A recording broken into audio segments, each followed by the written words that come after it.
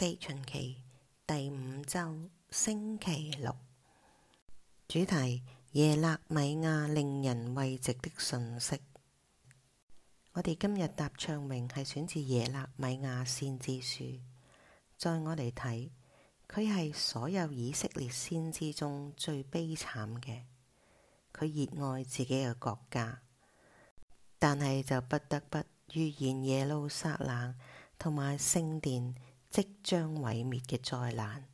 佢深愛佢嘅百姓，然而佢嘅百姓就有好多人都憎恨佢，而且將佢認為係一個叛徒，因為佢勸告佢嘅百姓，佢哋應該屈服於巴比倫人。佢被禁止結婚，佢必須成為呢個民族未來嘅一個活生生嘅標記。而呢個民族嘅未來就好似一棵唔能夠結出果實一樣枯萎咗嘅樹。然而佢唔僅僅係一個淒慘嘅先知。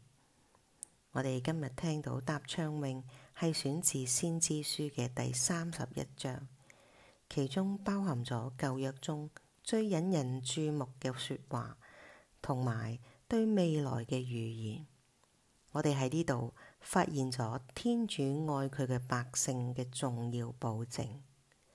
我愛你，我永遠愛你，因此我給你保留了我的仁慈。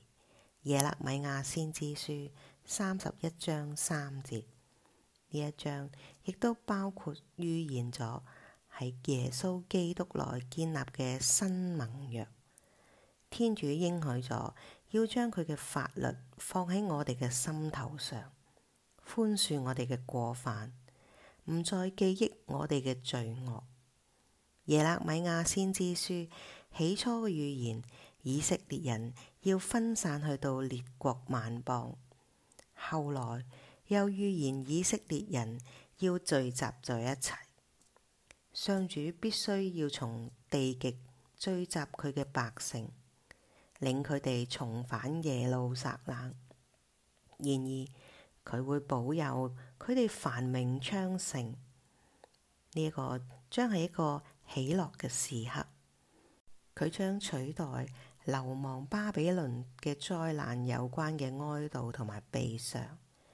因此耶肋米亞先知書遵從咗呢一啲流亡巴比倫之前同埋期間宣講上主說話嘅先知們，佢哋共同嘅模式。呢一則預言以指責開始。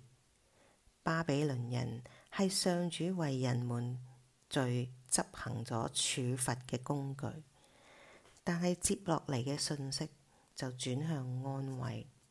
上主要轉變佢嘅百姓嘅命運，向佢哋顯示佢嘅仁慈，幫助佢哋重建佢哋嘅生活。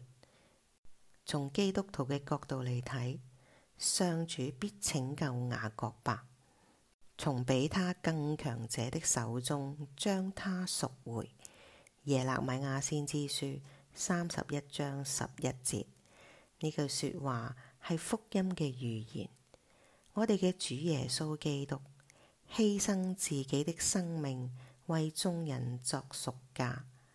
馬爾谷福音10章45節。佢用自己嘅血贖回咗我哋，我哋亦都被天父解救咗出嚟，因為是他由黑暗的權勢下救了我們，並將我們移置在他愛子的國內。我們且在他內得到了救贖，獲得了罪赦。哥羅森人書1章13節。